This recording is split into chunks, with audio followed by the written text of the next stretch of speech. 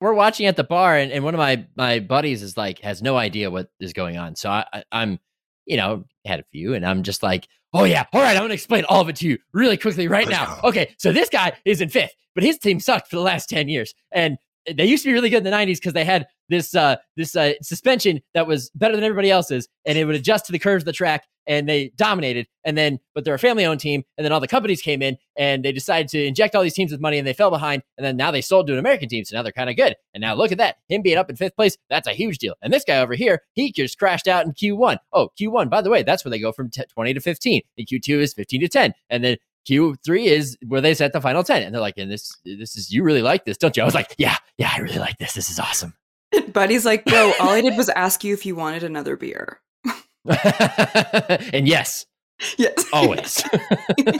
By the way, that is the perfect Twitter clip right there. Cut, dry. That's going to be our social media for the week. And speaking of getting the party started. Yeah. Saw people doubted I would make it this far, but I'm proving them wrong. Everybody criticized and they hated on me, but I just stay strong. That's it, baby. It's the start of a new era. It's a new podcast. Welcome to the Gridiron Podcast. See the play on the name. I'm Nick Shook. That is Sean Barie, and right there in the middle is Katie Caldwell. This is episode 1 of our new podcast, where, if you didn't understand by the title, we talk about football and Formula One, and we had a hell of a race for many different reasons in Australia over the weekend. Guys, I am so excited to start this new show, this new podcast with you two, and where we're refocused, where we can, get into all this. And we got a lot to get into here. Let's just get right into it. Why don't we, huh?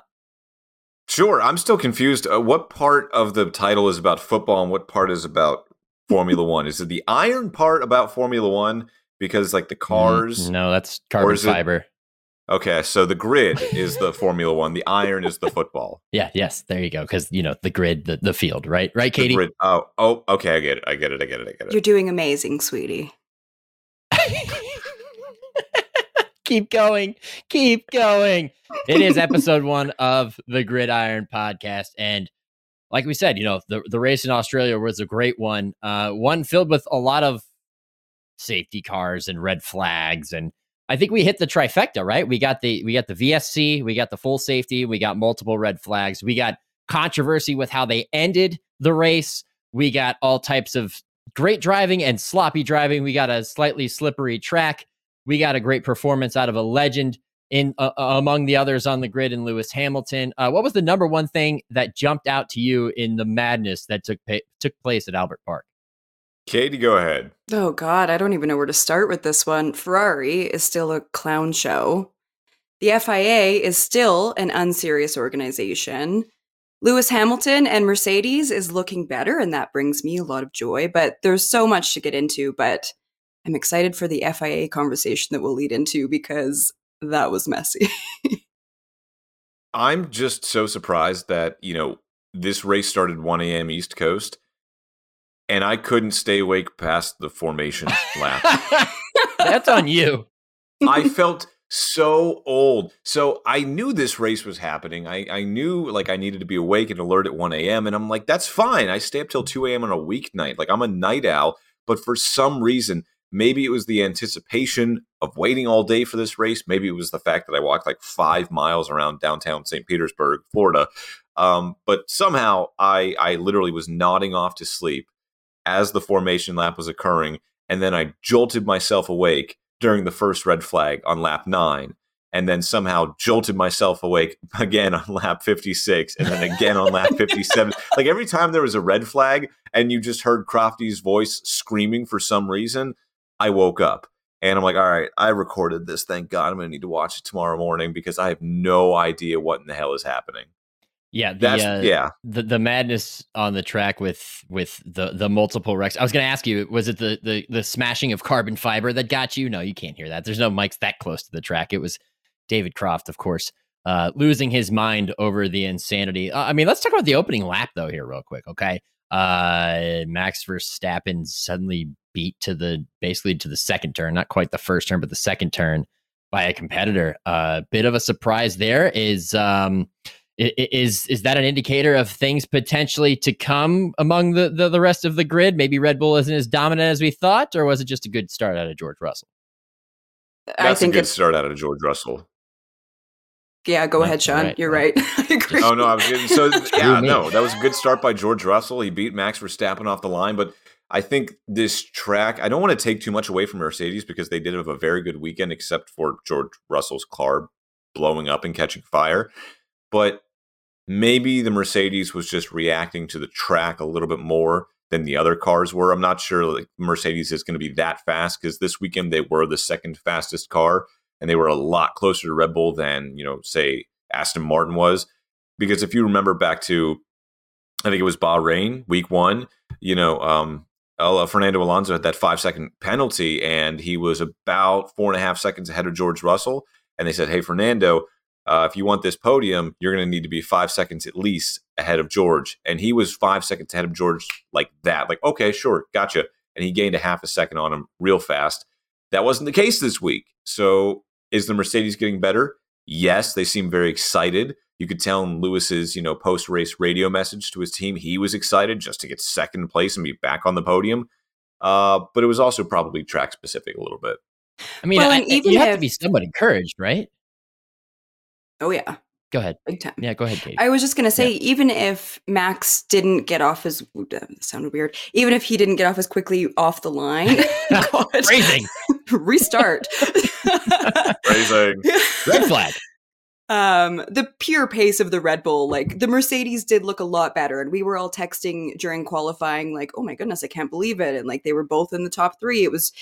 It gives me a lot of hope as a Mercedes fan, but then in terms of pure pace when you're in the race, like I don't think any car is coming even close to the Red Bull. Like that, it did surprise me with Checo going through the field, and I thought he'd go through a little quicker. That I don't think that was his best race. But in terms of Mercedes, like Lewis, when he came out of the car, he said, because everybody's all excited and he couldn't find his team. But did you guys see that where he's like, where the bleep is my team? But he even said in his interview, like, I still feel really, really disconnected from the car. So it was pretty cool. And whether he does or not, it seemed like he was doing just fine in it. But other than George's catching on fire, which that did look like effortlessly cool when it was on fire. I know it's really dangerous, but it looked so cool and fast when it was on fire. But even if he's disconnected to it, they're only going to get better through the season, I think. Like, I think everybody would imagine that they have this big upgrade or small upgrades. Like, I'm anticipating a total redesign of the car, but hopefully it just gets better from here because it's more fun when it's not just Red Bull. Obviously, I think it still will be just Red Bull for a lot of the season, but who knows what Mercedes is able to do. I miss Lewis and Max fighting.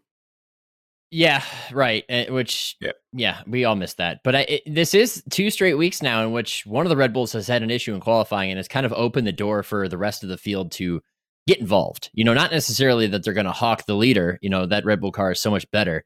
But it has opened the door to where they're not going to be 1-2 guaranteed, lockout on the front up row of the grid where they can get up there, where you can get a good start from George Russell and he can get in front of Max. Is he going to hold on to that lead? Probably not, but it's going to make it interesting, which I think is more than what we had, going into the season, especially in Bahrain.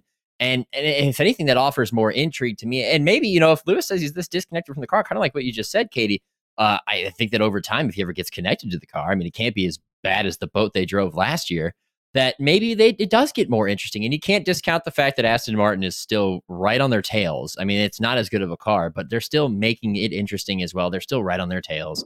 They have Fernando Alonso, who, by the way, was pretty surprising that he wasn't able to catch Lewis. That was really exciting for me from a Mercedes perspective, that Lewis, because I'm just watching the intervals and I'm like, all right, 1.5, all right, 1.3. He's going to catch him eventually. And he just never did. And he said afterward, I tried to force him to make a mistake and he never did, because that's the type of driver he is.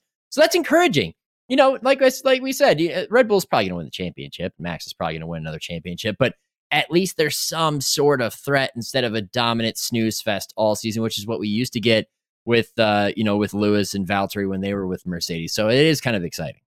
I don't think we're going to get any kind of excitement though. Like I'm completely disagreeing with you here, because if you look at the first 3 races so far, the only reason we haven't had a Red Bull 1-2 lockout on the front row all 3 races is because race 2 in Saudi Arabia, Max had mechanical failure during qualifying. This week, Checo just had a terrible week of qualifying. There was rain, and he had to start far back too. So, like, yeah, sure, we're not going to get a 1-2 lockout if they're going to keep making mistakes like that. And, we're going to have Max on pole or Checo on pole, and then someone else back in like 12th or 13th. They're still going to carve their way through the field. A 1-2 then is unrealistic over a 50, 60, 70 lap race, no matter if you're driving a Red Bull or not. You still have to carve your way through the field. And Max almost did it last week in Saudi Arabia. So the only reason we haven't had 3 Red Bull 1-2s, 3 Red Bull front row lockouts is because there has been some sort of mechanical failure or mistake along the way. It's been self-inflicted, not because the Mercedes is too fast, not because Fernando Alonso is keeping pace. It's just been, self-inflicted. Yeah, but at the same time, that's the same story for Ferrari last year. I mean, because they had the best car early last year, and then they botched it so many times that Red Bull ran away with it. If it wasn't for their failures, whether it was strategy, mechanical, driver error, then it would have been a much more interesting season. So who's to say that that doesn't happen consistently? Now, Red Bull, of course, has proven that they can figure the things out, but there's the cost cap involved, and they are, under the watchful eye. Is it though? Is it though? Don't over. Is it though for Red Bull? Is it though? Hey, watch it. You better ration that food, or you're going to be in big trouble. The cost cap is more of just a gentle recommendation, I've heard. Yes. It's a cost suggestion. It's like suggestion, one might say. Salary cap in the NBA. Yeah, exactly. And I'm sure, they'll bend the rules, whatever they got to do to win, because it is a ruthless sport, but we'll see. As a reminder to those who are watching on Twitch, first off, thank you for joining us for the first episode of the Gridiron Podcast. New show, baby. You are also invited to chime in via the comments, via the chat. We will put your comments up on the screen as we go throughout the show. If you want to chime in on any part of the discussion, if you don't have any clue about Formula One, first off, go watch it on the Drive to Survive series on Netflix. That'll get you up to speed. Or ask us any questions. We'd be happy to answer them. Yes, we will be happy to explain anything to you, as we are still newly minted F1 fans the last 3 or 4 years. Katie, how's your second season of diehard Formula One fandom going? It's been so fun. I love this sport. I love having things when, like, hockey's on right now, basketball's on, but then I love having it all through the summer, like knowing that we're going until, is it November? It just feels good. Yeah, it just feels good to know that we're Christmas. just starting.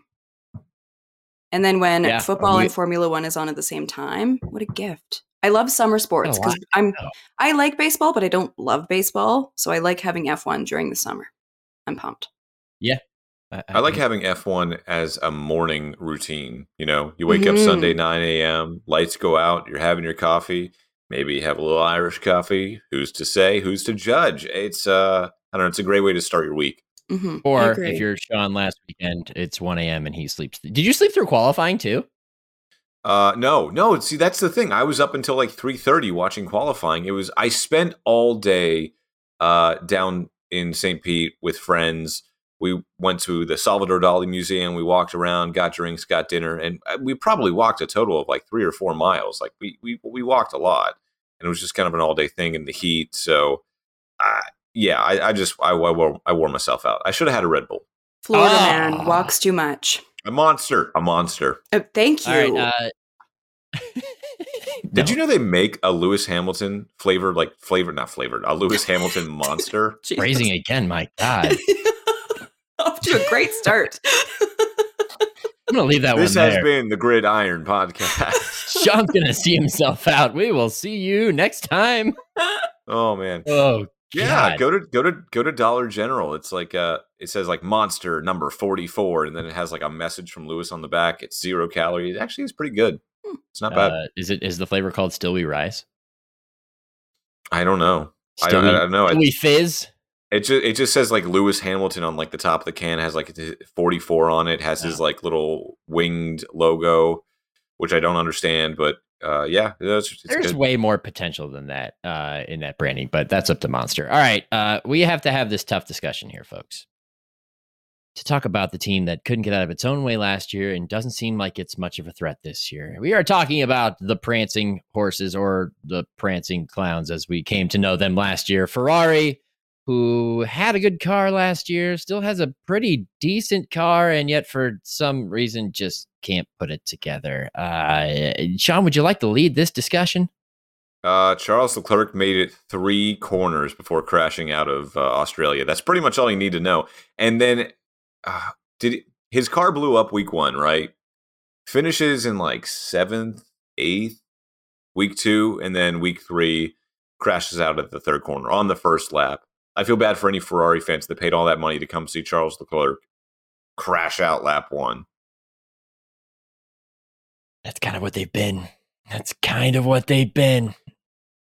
At least last year, the mistakes they were making weren't exactly driver error. It was more team strategy, which led to Ferrari getting all these shakeups. They pretty much fired their entire, strategy team. They fired their team principal, bringing in Fred Vasseur from Alfa Romeo Sauber. And all right, this is going to be the turnaround. We're going to set this ship right. And they are so much worse off than they were last year this time around.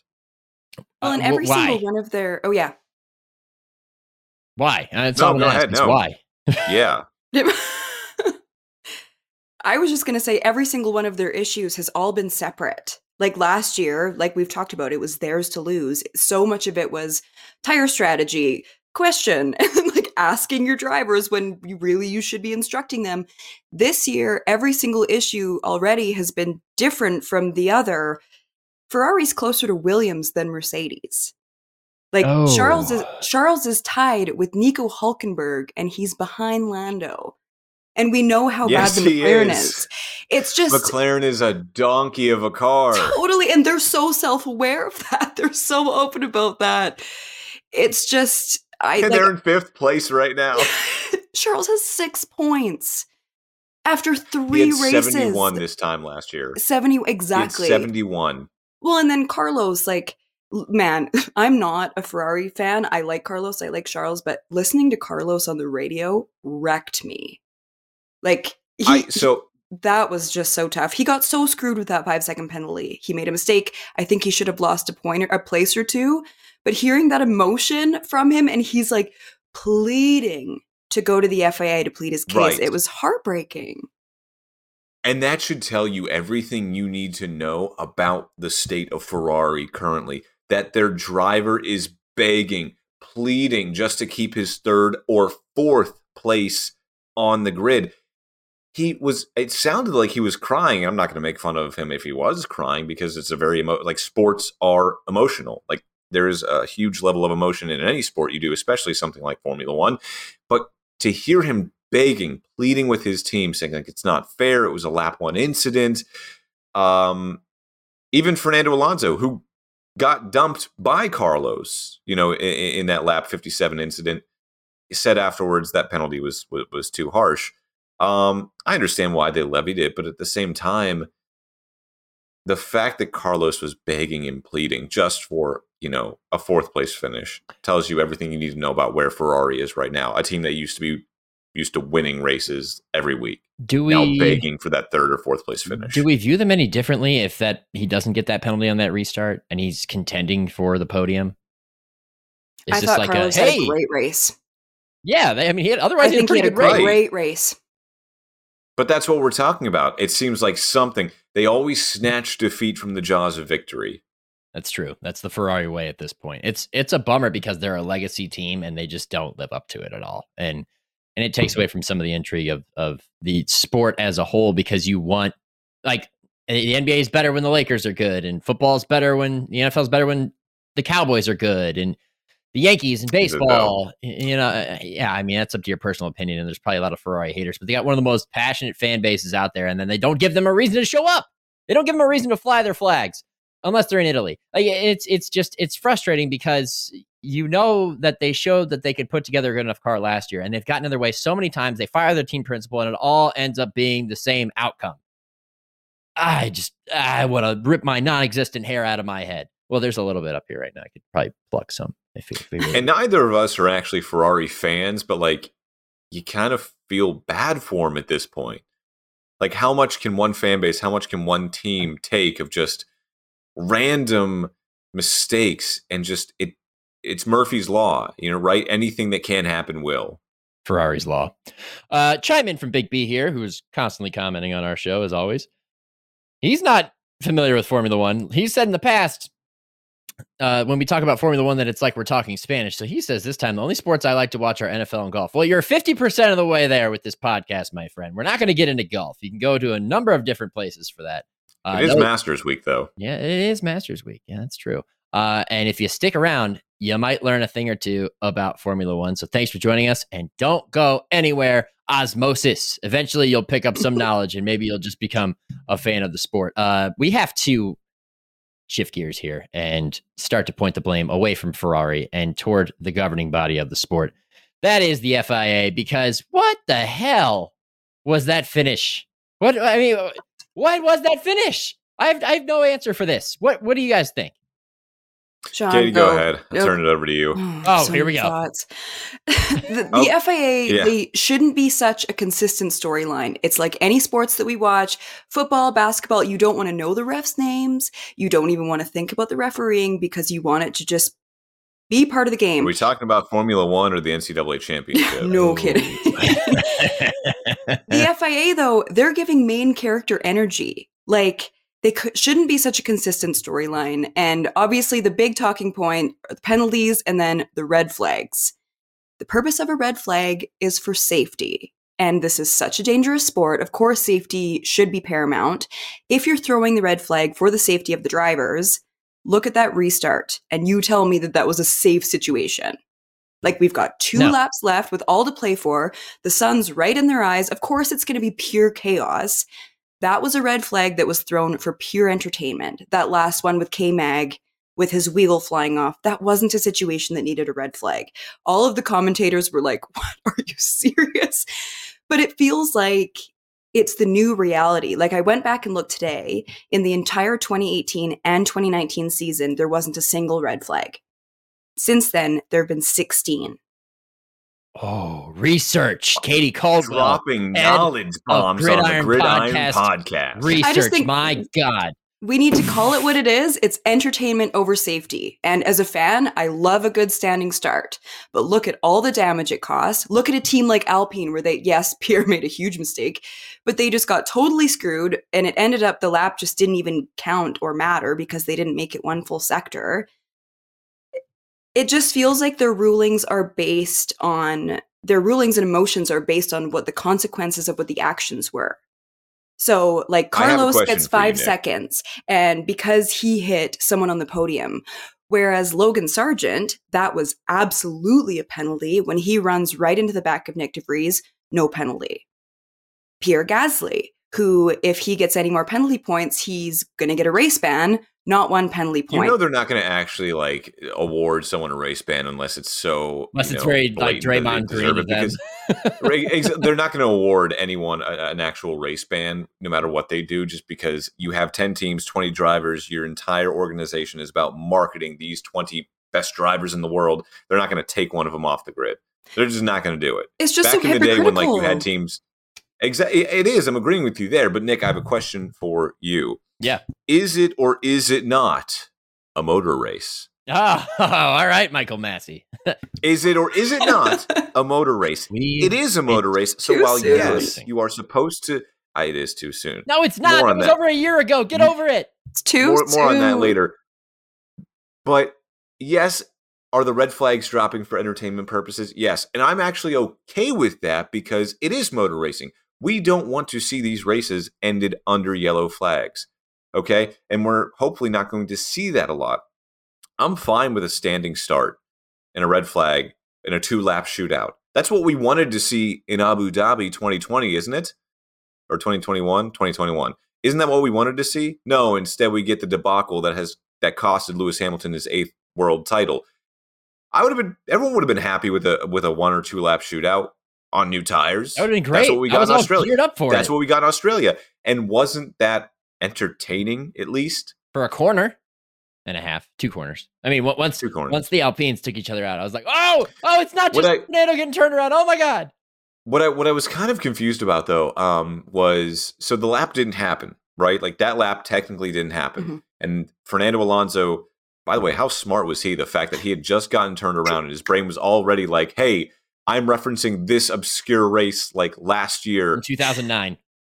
Like, they did this at Silverstone. Check the rule. I can be back in third place. And they're like, yep, you can. Go back to third place. Meanwhile, Pierre, who crashed into his teammate Esteban Ocon, they didn't finish in the points at all, even though the lap never happened. Yeah, all of it just didn't make a lot of sense because it doesn't seem like they Doesn't know make their a lot own of rule book super well. The FIA takes like 30 minutes to figure it out. Fernando's still spinning in the car and he's like, this is the rule. This is what's going to happen. Yeah. Because you're right. He knew more about the rule than the that. FIA did in that moment. And all that it led to was a McLaren double points finish. Let's go, baby. Let's go. My God. A Let's double go. points finish he didn't even really deserve. I'll say this. What, you want to debate that as you're wearing your McLaren shirt? Lando was at least going to finish in the points. Yeah. We almost got a Nico Hulkenberg podium, by the way. Do you realize how close we were to a Nico Hulkenberg podium? I know, we were very close. Oh, I know. That was one of the disappointing moments there in that whole thing. But yeah, I mean, you're right.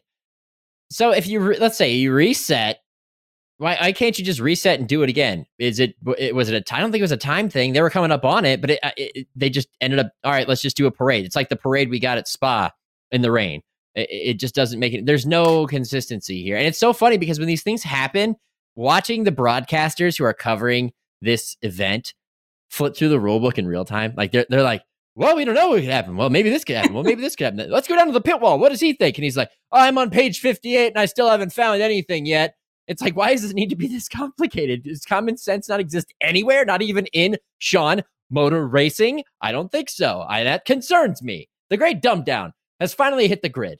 Oh, Lord. You have a bunch of American fans and new fans that want to see racing and don't want to see the old rules of yesteryear where gentlemen are racing under a yellow flag for 10 laps just to finish a race. No, we want to see action. You know how you're going to lose fans? Races finishing under safety cars again and again. It's like, I even tweeted, I was like, yeah, I too enjoy a parade. Like, what's the point? It's not what we came out for. That's not what I stayed up until 3:30 in the morning on Sunday, is to watch them parade around for the final 2 laps when we could have had a shootout. I mean, could we have seen more carnage? Yeah, but that's also motor racing, and we were robbed of that. Once again, it's not the first time that's happened. It's not going to be the last time that happens either. Chime in here from my guy, Logan. Former intern at the NFL who is now at NBC Sports. He said, who will be the first non-Red Bull driver to win in 2023, if any? That's a good question. I have my answer. Oh, go. Let it rip. Fernando Alonso. Ah, yes. El Plan, hashtag Mission 33. For those of you that don't know what that means, he's trying to get his 33rd career win. Yeah, it's probably either him or Lewis or George, right? But could Ferrari just be sneaky quick one week? This is a sport in which Pierre Gasly once won a race. Daniel What about Ricciardo Alex Albon? once won a race. And What about when we get to Monza and that Williams is just super quick down the straights? Could Alex Albon or Logan that would be so fun. Grab a race win. I was so gutted he had to leave that race. He was having such a good race. He looked so good in quali. Like we were all texting about it. I was totally on the Alex Albon train. That was really hard to watch him going to the wall. He put down a heater of a lap in qualifying, fired me up. Speaking of which, Sean falling asleep during the race, but watching qualifying, and we're all texting. I happened to be out at an establishment where they serve spirits, and happened to look over and be like, "Oh yeah, qualifying's on right now. This is awesome." I have like everything. On TV. I have it all on my phone and my calendar, like half an hour out. It's like free practice 1. I'm like, okay, see you there. Like I would never miss any F1 program. It's good for the program. Is that a Canadian thing, or is that just the way you said it? No, just the way I said it. We say program normally, don't worry. Program. Well, flag, story, organization. In case you didn't know, Katie's from Canada. She's in Canada now. Yeah. Coming to you. It is a good question, though. I like that because it's so easy to go, yeah, Max is going to win every single race. And it does look that way. But look at last year. Like his car. What did he say on the radio? He only won 17 races. Yeah, look at that. No, I know. But what I'm saying is there were a few that he didn't. But we got really great quotes like the engine is shitting itself. Like, there are times. There are times where, like, that car breaks down. We saw it in qualifying the other week. Like, it's possible. It's not probable. Doesn't feel probable, but yeah, I like all of our answers. Yeah, and then Sean's like, no, it's not going to be exciting. There's no reason to tune in. I don't even know why you're listening to this podcast right now, and just Debbie Downer over here because his team sucks. Anything? Yeah, pretty much. Yeah. No. Okay. All right. I reserve the right to be a Debbie Downer because my team sucks. So yeah, I'm sorry. By the way, in between these 3 red flags, how was the racing? I mean, pretty good. There you go. Thank you. This has been episode 1 of the Gridiron Podcast. This is F1 Explained. There's carnage at the bookends, but in the middle we get a plain Wonder Bread white sandwich with bologna and mayo in the middle. There were a few good overtakes. There were some moments. Yeah, come on. I like watching Lewis and Fernando again. I just like watching those two. And I love Lewis going, I'm not losing to him. So dramatic. Yeah, exactly. And that's the thing. So like we're watching at the bar and one of my buddies is like has no idea what is going on. So I'm had a few and I'm just like, oh yeah, all right, I'm gonna explain all of it to you really quickly right now. Okay, so this guy is in 5th, but his team sucked for the last 10 years. And they used to be really good in the 90s because they had this suspension that was better than everybody else's, and it would adjust to the curves of the track, and they dominated. But they're a family-owned team, and then all the companies came in, and they decided to inject all these teams with money, and they fell behind, and then now they sold to an American team, so now they're kind of good. And now look at that. Him being up in 5th place, that's a huge deal. And this guy over here, he just crashed out in Q1. Oh, Q1, by the way, that's where they go from 20 to 15, and Q2 is 15 to 10, and then Q3 is where they set the final 10. And they're like, and this is, you really like this, don't you? I was like, yeah, I really like this. This is awesome. Buddy's like, bro, all I did was ask you if you wanted another beer. And yes, always. By the way, that is the perfect Twitter clip right there. Cut, dry. That's going to be our social media for the week. You got to produce it somehow, man. You got to produce it somehow. Thank you, Logan, for your comment. Your answer is, I don't know. I'm going to say yes. This sport gets too weird for us to have a who will be the first, though? I agree with Katie. I think it's Fernando or it's one of the Mercedes. I think George had a great shot last weekend, and until his car, he got screwed because they had a safety and he went into pit, which is a smart move, and then they red flagged it, and all of a sudden he lost his track position. Good on him for not blowing up at his team too. He was immediately like, this isn't your fault. That was just bad luck. We made a move with the information that we had. It was under a safety car. That means a free pit stop.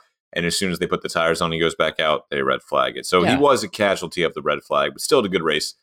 Again, until his car blew up. Yeah, 9 times out of 10, that's a good move. Yeah. I don't know. It's fine. Sometimes the gods smile on you. Sometimes they give you the Chuck Norris. Well, here's the thing. Thumbs up, but thumbs down. We have a 3-week break now. We don't come back until the end of April, and we're going to be talking about this Australian race because there was so much drama, so much activity. We're going to be talking about it for the next 3 weeks. It's going to get us through the month of April to Azerbaijan, and the FIA is just fine with that. Oh, yeah. Yeah. We're talking about them. They are living rent-free in our head right now, which I don't know why you would ever want to be rent-free in my head because that's a scary place. Well, it's probably better than your old apartment at least. One more from Logan here. He says, no love for Lance Stroll. Shaking my head. He's got weak wrists. It's stronger than you think. Titanium reinforced, John. There's pins in there. It's rebar. Carbon fiber. He's got rebar in his wrist, baby. Logan, for reference, a few weeks back, I think it was after the first race, I did put out the question, and it is still pending, but I did ask, could Lance Stroll possibly have that dog in him? I'm thinking he doesn't, but the jury is still out. I got a cheer for my Canadian. I will give love to Lance Stroll when it's deserved, but yeah, turn 3 was a tough scene for the kid. He's doing his da-da-da. He's doing his thing. Yeah, not great, Bob. Not great. He might not have that dog in him, but you know what he does have in him? Silver spoon. That's true. Deeply true. Yeah, that is true. And there's no arguing that. Well, we got a few weeks before the next race, which is in Azerbaijan, Baku. It's considered a street circuit because it runs through a city. There's the castle turn, of course. But we have seen some notable blowups in the past. One of those being Max Verstappen's left rear tire. We've had some other instances in which cars have failed. Last year we had, was it 2 years ago? We had the multiple tire failure. What do we have? Anything that was crazy last year? I think did Charles crash the castle again? Yeah, he did. That's what it was. Two things. Charles does not finish his home race in Monaco, and he does not finish in Azerbaijan. He always crashes at the castle. No. Did y'all? No. By the way, did y'all see the video of him chasing down people that stole his watch? No. Yes. You didn't see that, Nick? No. We texted. We Katie and put I it were in the group texting about this. text. Yes. That wasn't a joke. It's during the week. You think I see all the texts? Come on. I think this was last year. Someone stole his watch. I love you. And the police finally released the pictures and video. He is chasing down these armed robbers in his custom purple Ferrari using his turn signal. Oh, hell yeah. And Safety not going first, above baby. the speed limit. Let's go. He was being a perfect gentleman while trying to go get his watch back. The only way that gets safer is if he puts his hazards on. Like People when say you're taking he a pregnant buckles lady to under the pressure? hospital. He knows how to break under pressure. That's for sure. I think the story was there were two guys that went over and asked for a selfie with him. And then he got robbed, and then he ran after them. But yeah, Sean, that's what I was most impressed with. His safe driving in those circumstances. The turn signal killed me. Sometimes it pays to be a Ferrari driver and have a super powered car to chase down some people. Let's just say that, that whole partnership, Lando might have done it in a McLaren. I don't know if Lando's chasing anybody. He might just be like, Lando did get mugged too. He got mugged at the Euro 2020 finals. What? England, Italy. Yeah. Did he chase after the guy? No, he did not. No. He was actually quite shaken after the experience.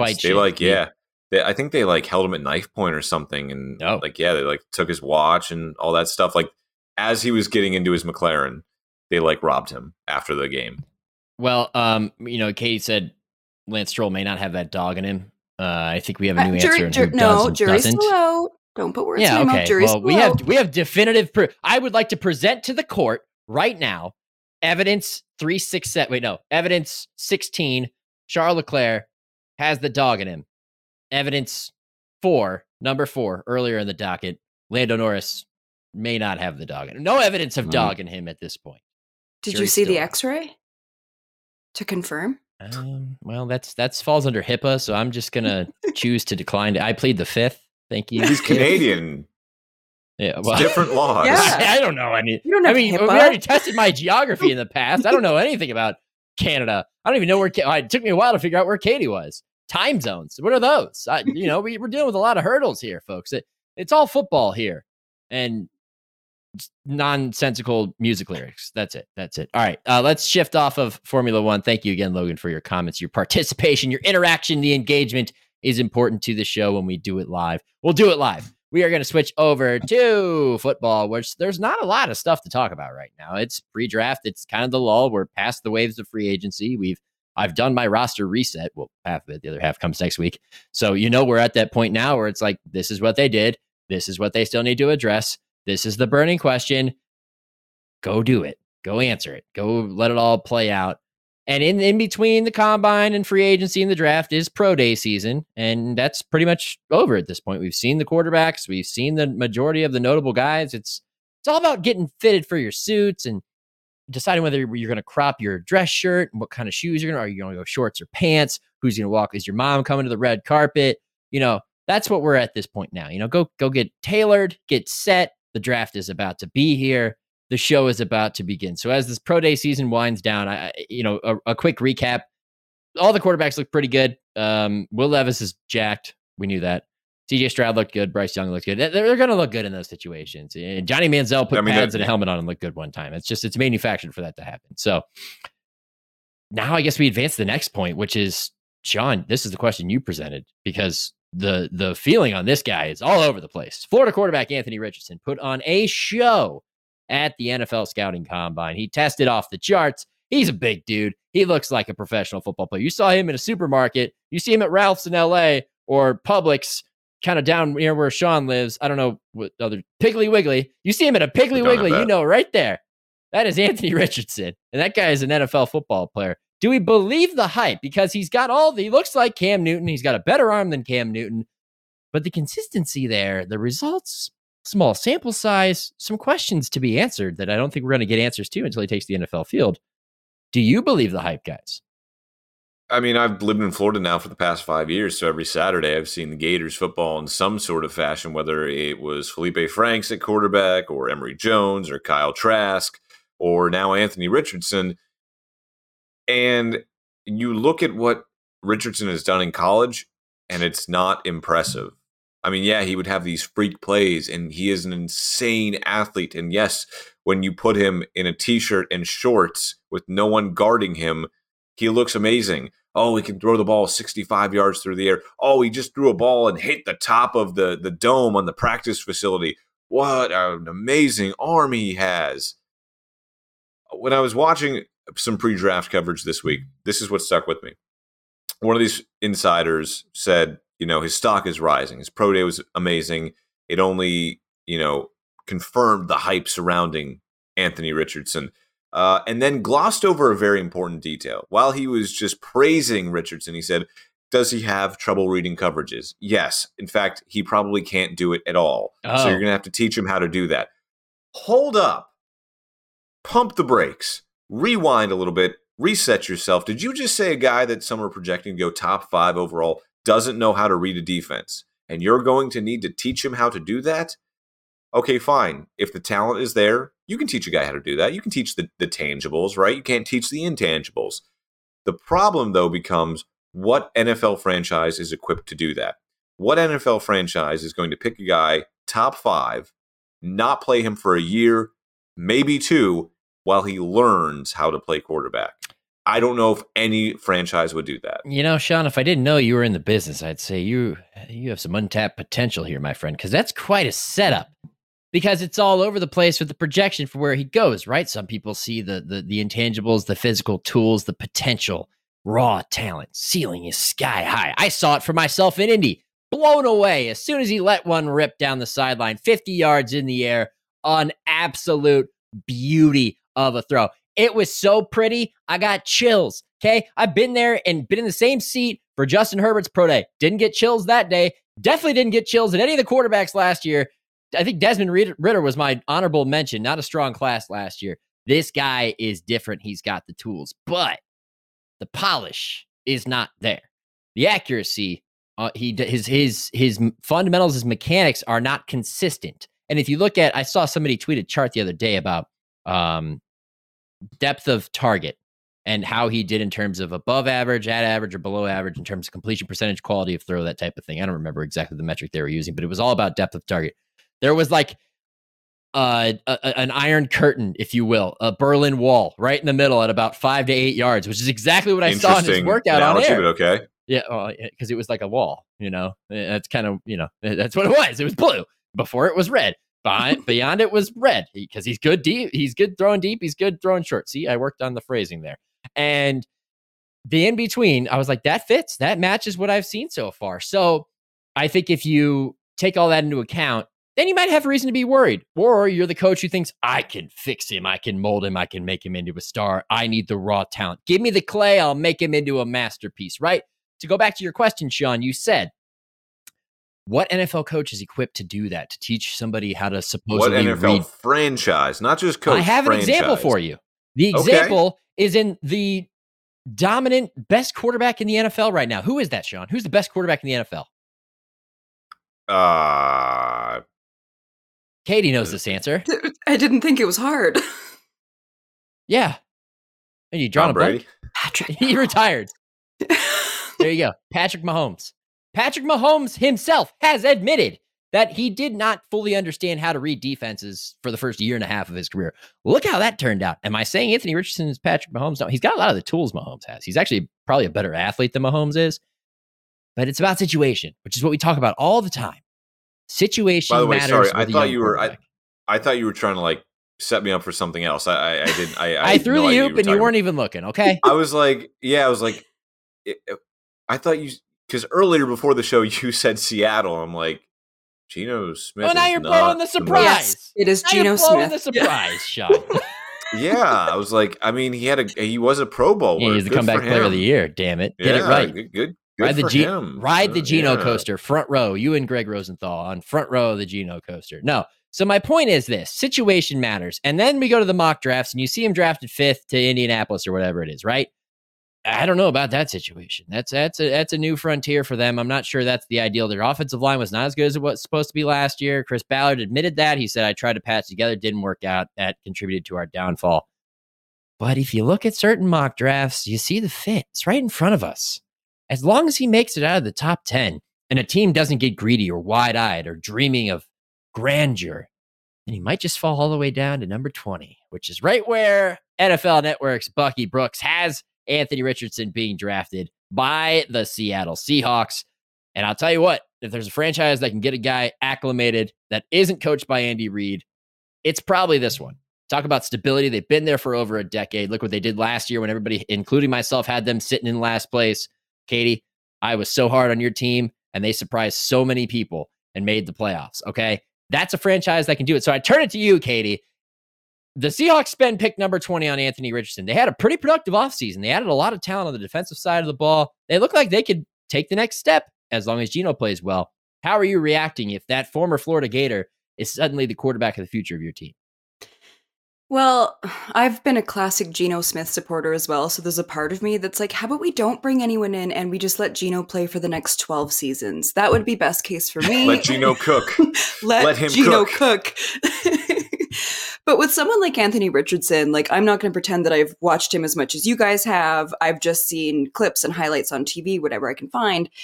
But I like what you were saying, Nick, about someone like that, where you have that potentially really high ceiling. It totally depends on the system that you're placed into.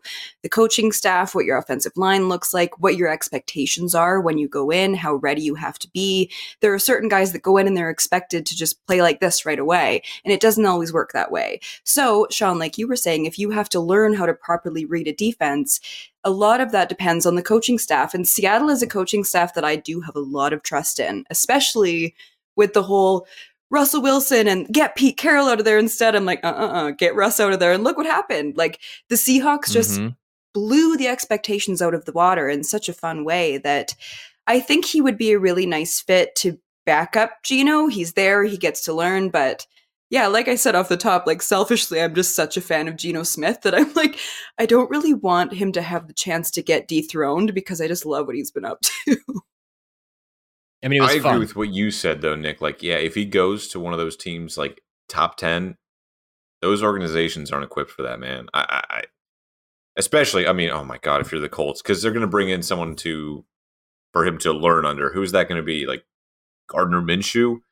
When you're 2-10, you're going to tell me that like the chance for the fans to let Anthony Richardson play, even though when he's not ready, are going to be quieted? No. No. If he's in a bad you know what's going to situation, happen. You know what's going to happen there. What'll happen is they'll struggle to like a 1-3 start to the first month, and everybody's going to be calling for. I've seen it happen in Cleveland for 2 decades. They start calling for the rookie. Get the rookie in there. He's the hope. He's going to lead us to victory. When you guys don't realize that he probably isn't ready, and that's going to stunt his growth significantly and put you back not just a month, but years. So yeah, you're right, Sean. And you know it. And by the way, it was Colts pick 4, not pick 5. But it just doesn't make sense if you're not getting Bryce Young or CJ Stroud in that top 5, top 10. I don't think it makes sense. The other guys just have too many questions, too many things where I watched him at the combine. And I'm like, no. I mean, maybe at back end of first round, but no way I'm spending a top 15 pick on this guy. Richardson. Right situation, yes, but that situation doesn't exist as the draft order currently stands. Now, I'm going to present this to you real quick, just because I had this thought today. Baltimore remains an interesting situation. They do not have the draft capital to move up, but if the Lamar thing is not solved in the next few weeks, and they are suddenly up against it, up, behind the 8 ball, up against the wall, and they feel like he might not even play, right? Like, that's a potential, right? It's not been said, but because of Le'Veon Bell, there is precedent for that. If they're in that situation where suddenly we probably have to move on from Lamar and they swing a deal and they say they trade with Indianapolis, not saying that they will because that fit doesn't really make sense, but say they do. They could run an offense similar to what Baltimore did in the last few years with Jonathan Taylor, but then they suddenly get a ton of draft capital.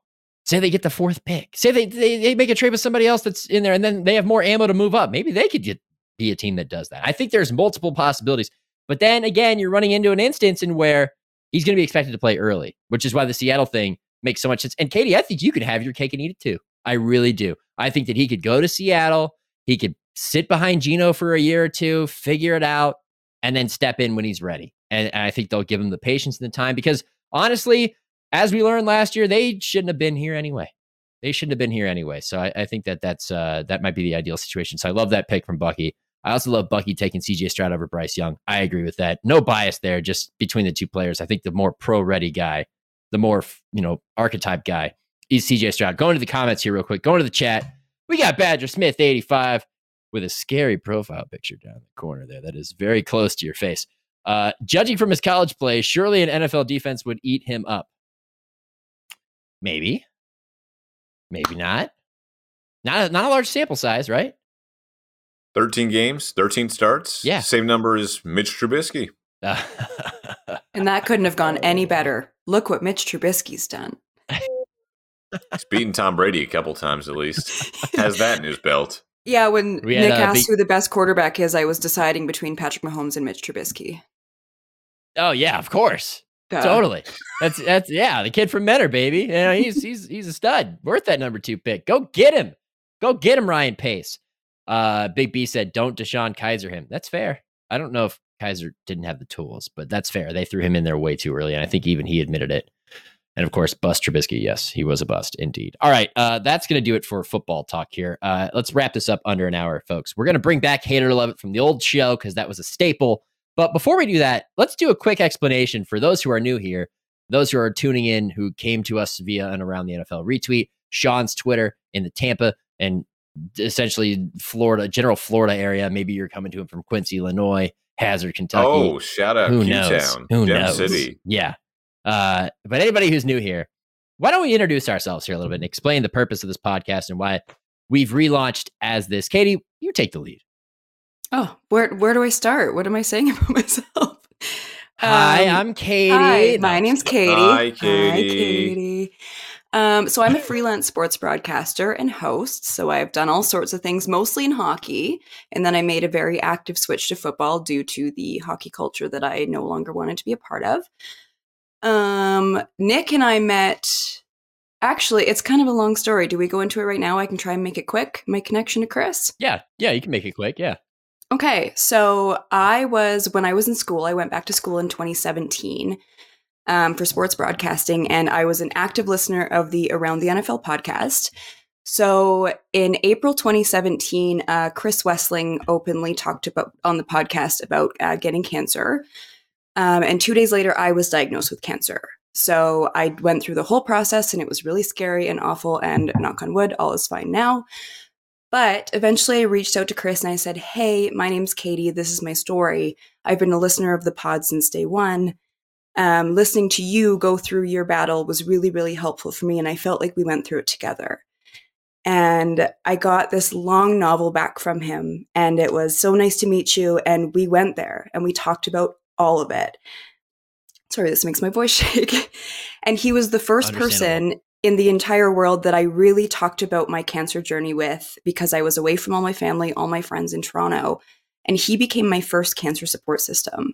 So we stayed in touch. We never got to meet in person, unfortunately, before he got sick again and passed away.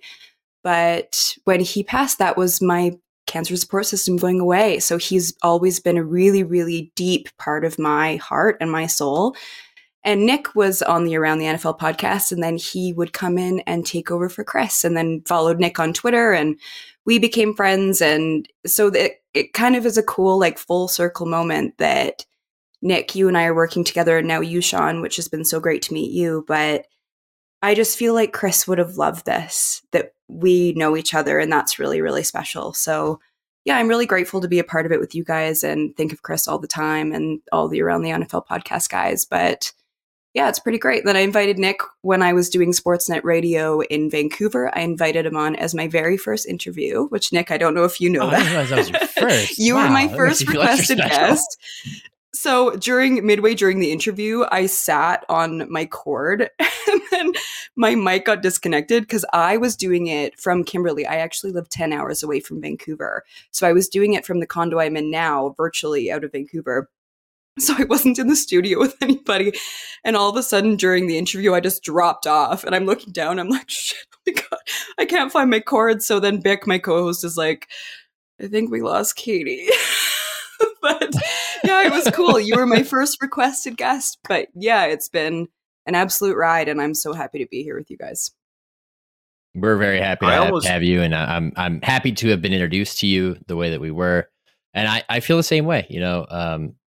Chris would have loved this. Wes, man, he was one of a kind, and I'm not surprised at all that he wrote you a novel because that's exactly who he was. And when me and Sean started, our Sean and Shook podcast, and it would just be us kind of BSing about sports in general, just a way for us to stay connected. But then I realized, we need somebody else, and we need somebody who knows what they're talking about and has experience, and that was you. And you've been a fantastic fit so far. And we're very, very fortunate and happy to have you. And now I go over to Sean, who is going to avoid all the college stories between he and I and explain who he is. I was going to say, I almost don't want to follow because that was such a heartfelt, touching story. The first time I'm hearing that as well. I mean, when Katie came in, Nick framed this as, hey, I've got this guest we're going to have on this week, and she's going to jump on from time to time. I'm like, oh, okay, cool. So I was kind of like, the older brother, like, that when the baby is first brought home, you're like, who's that? Does it live here with us now? Is it going to be staying here a while? We're keeping it? Okay. What's its name? And next thing I know, he slaps with Katie Caldwell on the Sean and Shook podcast logo. I'm like, oh, okay, I guess it is staying here. Sometimes you just gotta act. If it helps, I didn't sign up for that. I was like, yeah, I'll come on as a guest one time. That was the funniest thing too. And you were like, oh, I guess I am a part of this now. And you totally went with it. You're like, oh, okay, whatever. So kudos to you for just entering this weird thing we've got going on here. It is I, he who acts unilaterally, doesn't ask anybody. Pretty much. Dear God. But do I have to avoid the college stories? Yeah, you can give a quick summary. We're almost coming up on an hour. I was about to say, Nick and I have known each other for 12 years now, 13 years now. 13 years, on. Yeah. Man, time flies. We met freshman year at Kent State University in Kent, Ohio. Go Flashes. And one day we were paired together to go cover the World Vision Classic at Cleveland State University. Oh, yeah. And Nick drove us up to Cleveland to cover the Kent State men's basketball team in his rickety Honda Civic that shook if it got over 50 miles per hour. And I thought it was going to die. It was tires, I found out later, but... yeah, because of F1, right? Yeah. We those things were grained in, let me tell you. But ever since then, I mean, like we've honestly traveled the world together. I mean, Nick and I, we've been on vacation together in Delaware. We've taken a class together in Europe. We've gotten drunk on the cobblestone streets of Tallinn, Estonia, and Munich, Germany. And it's kind of just led us to this podcast where, like Nick said, we wanted to just kind of stay in touch, stay together, talk about sports, and kind of shoot the shit. And so we started the Sean and Shook podcast.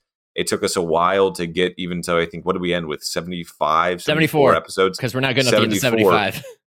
Over 4 years, we would do it on and off periodically. And, it took Katie coming on to say, hey, we can actually turn this into something because we kind of have a belief in ourselves that, we are good enough to deliver this show to the masses. What masses, I don't know. We'll figure that out as we go along. But I'm excited for this pivot that we're doing, and I'm excited for this new journey. Well said, Sean. I have nothing further to add other than, I work for NFL.com, and you probably found me that way, and I cover the league. By the way, I work for Fox 13 News here in Tampa, Florida. I'm a sports reporter. That's my job. And that was Sean in the intro video. Yeah, and he's a Florida man. As Katie said, he's a Florida man. It's important to note. So that's who we are, and this is what we talk about, football and Formula One, and this was our first episode. And you know what? Even though we're coming up on an hour, let's just do it. Why not? Let's just do it. You know what? Hate it or love it, the old segment from the Sean and Shook podcast with Katie Caldwell comes back, and guess what? Katie, you're leading it off. Am I hating it or loving it first? It's always hates, and then it's loves. Okay. So yeah, I'm up in Canada and it's almost springtime and I'm getting really excited about that. And then yesterday we got like 18 centimeters of snow and I'm really miserable that it happened. And winter is still here. A cento what? Oh, everyone else in the world uses the metric system, Sean. Anyways, a centimeter, which is like, I don't know that is in inches. I don't know. Everyone else uses the metric system. Give me a break, okay? There has been a bit of a international barrier with certain things between the Canadian and the Americans. Geography. Anyways, that's my hate this week measurement. is I want it to be summertime or springtime and we just got another dump of snow and I'm over it. That's it. What was that what number, about Katie? you, Sean? 18 centimeters. 18 centimeters. That's 7 inches. It's substantial. It's not a foot, but it's all right. Yeah, that's It's a lot for dusting. April, which is really annoying. That's a pretty decent dusting. But you're a skier, so that's cool, right? I know, I did fresh go powder, skiing dog. That was literally me yesterday up on the chairlift, like, oh, there's so much sick pow. So I don't hate it that much. But now I'm done skiing for the season, so I hate it again. I only had a temporary window while skiing yesterday where it was okay. That's fair. My hate is also regional, Katie, is Florida drivers. They are the worst, bar none, in these United States, possibly all of North America, probably all of North America, possibly the world. The number of times that I almost get T-boned, hit while walking and while driving is just astronomical, and it's never happened to me in my 30 years of life before moving to this fine state. Yeah, I was trying to merge onto a highway yesterday and just making like a right-hand turn onto an on-ramp. And some woman in an SUV was making a left-hand turn onto the on-ramp. She had the light. I had the yield sign, so I was yielding. But for some reason, she thought it would be a good idea, instead of just making the left-hand turn, to start to make the left-hand turn, make a right-hand turn down this street I was on, and then realize, oh, she's going the wrong way, make a U-turn right into my car. And I mean, she came within about 5 feet of just nailing me. And then she laid on her horn like it was my fault. Did she flip you off? The old Florida wave? No, she didn't. And I was in a news vehicle, not a marked one. I need to take advantage of that. So I didn't flick her off either. Smart man wants to stay employed. Good for you. Well, it's not a marked car, though. It's not a marked car, so I can get away with a little bit more. Well, you ever feeling frisky? You let that lady know. No one can call in and say, the Fox 13 man cut me off. The guy in the white van that... Oh, we won't go there. We've played the line enough today. Well, stay safe from the streets of Florida there, Sean. Thank you. The snowbirds, they'll be gone before you know it, and you'll get your life back. Just the end of season approaches, okay? It is near. It is near. My hate, we're going to be moving soon, so I hate the stress and anxiety of knowing that you're moving soon and you have to pack. But really, my hate is this, and I've come across this many times. I'm not talking about anybody specifically, but if you don't know, I live in Cleveland, and for whatever reason, the youths here, especially the downtown youths, the socialites, love to wear stuff that says LA on it. And I can guarantee you 90% of them have never been west of the Mississippi and never been in Southern California if they have been west of the Mississippi for more than a week. You're a bunch of pretenders. You don't like the Lakers. You don't know anything about the Dodgers. Find something cooler to do. It's not cool, guys. Didn't your basketball fan base up there in Cleveland famously hashtag OKClee because they were rooting for the Thunder over the Heat? Also, the Mavaliers, wasn't that a thing too? All right, what's your look? Okay. Weren't you gaslighting like an entire country, just like basically anyone that was playing LeBron James? 19-year-old me was. Sorry. Hashtag OKClee. Okay, but you know what? Listen to this here, Sean. Okay, I'm going to tell you this real quick. Take a lesson from your own past, Shook. You got one of two things to choose here, Sean. You can either let Michael Massey off the hook, or you can let me off, not me, but this general region off of that. How about no to either? We're going to go with no. That's fair. How about I'm going to hold on to the Mavaliers and the OKClee for like ever. No. Kumi shouting out. LA, baby. I got a typo in there. LA Bapt. LA Bapt. LA Bapt. Episode 2. LA Bapt. Katie, what's your love? I love that we've got this podcast off the ground. The word is out. Oh, first, He said- Big B. he Can we said- let's yeah, read Big Big B B's said his- hate. He said, my hate is when tourists come to my small ass town thinking it's so cool. Well, it could be worse. They could be I coming do down live to in a Florida where small Sean ass lives. tourist town as well. I also hate Yeah. it. People from Alberta, get out of here. Oh, Yeah, I don't know where that can't is. parts. I don't know where that is. God, we know Like so the much middle about of this America. country, right? You don't know either. You don't know either. It's like the middle, right? Like yeah, that's it's what. the That's middle. No. half the people in the U.S. would think Ohio's in the middle. Oh no, it's Jesus. not. Wait, no, it's not the middle. It's the second to the most left, right? Yes, very Uh, good. Okay. Yes, I'm very Yes. proud of you. So If am. I'm going west to east, it's BC, Alberta, Saskatchewan, Ontario, Manitoba, Oh, Manitoba. I always Oh. forget about Manitoba. and then and green up the rear with none of that information is me. Yes. Anyways, Big to your B. love, Katie. I Sorry. do feel that. Yeah, my love is I'm just really happy this podcast is off the ground. I'm happy to be a part of it. Sean, I deeply apologize that my parents brought me home and you weren't the only sibling anymore. Like I said in a previous episode, if it helps, I never planned on being a co-host. Nick just announced me as one day as my first time as a guest, and I'm sitting there like, what?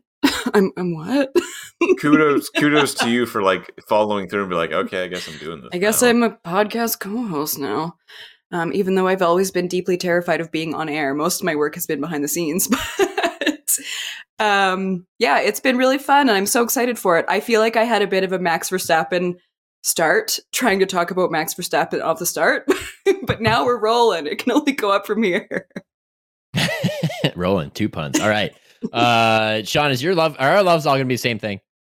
No, my love is going to be how everyone in Formula One is slowly but surely confidently saying Lewis is an 8-time world champion. If you haven't seen the videos, I think in the past week, Charles Leclerc has accidentally said Lewis 8-time world champion and kind of stopped himself.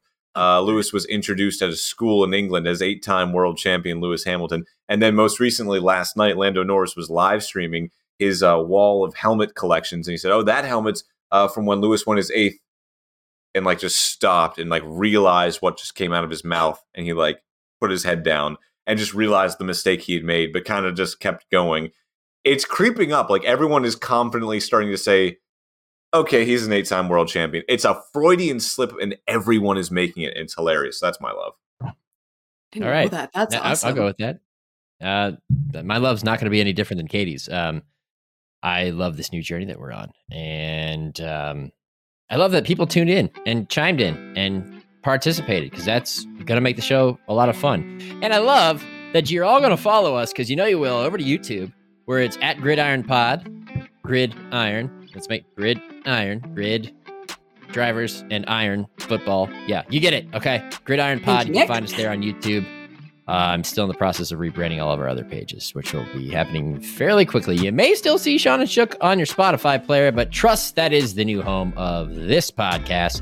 And I'm thankful to everybody like Logan, Big B, Badger Smith, Kumi jumping in there, saying hello, and everybody else who listens now, listens later, watches later. You've all been fantastic. And Big B had one question for us that I wanted to address real quick, and that's what I'm trying to get to here, which is, will you guys ever bring a guest on the pod? Great question, Absolutely. Big B. Great question. Aren't you enough, Big B? Aren't you enough? We're going to bring Big B and the Three Stooges, as his profile pic indicates, onto the show all at once. Actually, Big B and I will play a little bit of Warzone together sometimes. So, it's a pretty good shot. Maybe be a good guest. But no, we will be bringing guests on the pod in the future. Loading up. This is just the start of a beautiful journey. So that is the end of episode 1. Look at that, folks. We tried to keep it tight. We still went over an hour. And some Sean Barie, Florida man. Great lower third, Sean. You're always good for some surprise. Every time. Sean, would you smile real quick so I can take a screenshot of that and that can be our promo? There we go. Okay, there we go. Beautiful. I will screenshot that later. Stunning, compelling, rich. He is a Florida man, unlike any other. For Sean Barie and Katie Caldwell, I'm Nick Shook. How do we end this, Sean? Do we do it as we always have, or should we come up with another it's one? got to be new. Got to leave that in the past, bro. Until next time, guys, continue to live life in the fast lane. Ah, there it is. There it is. Yeah. Goodbye.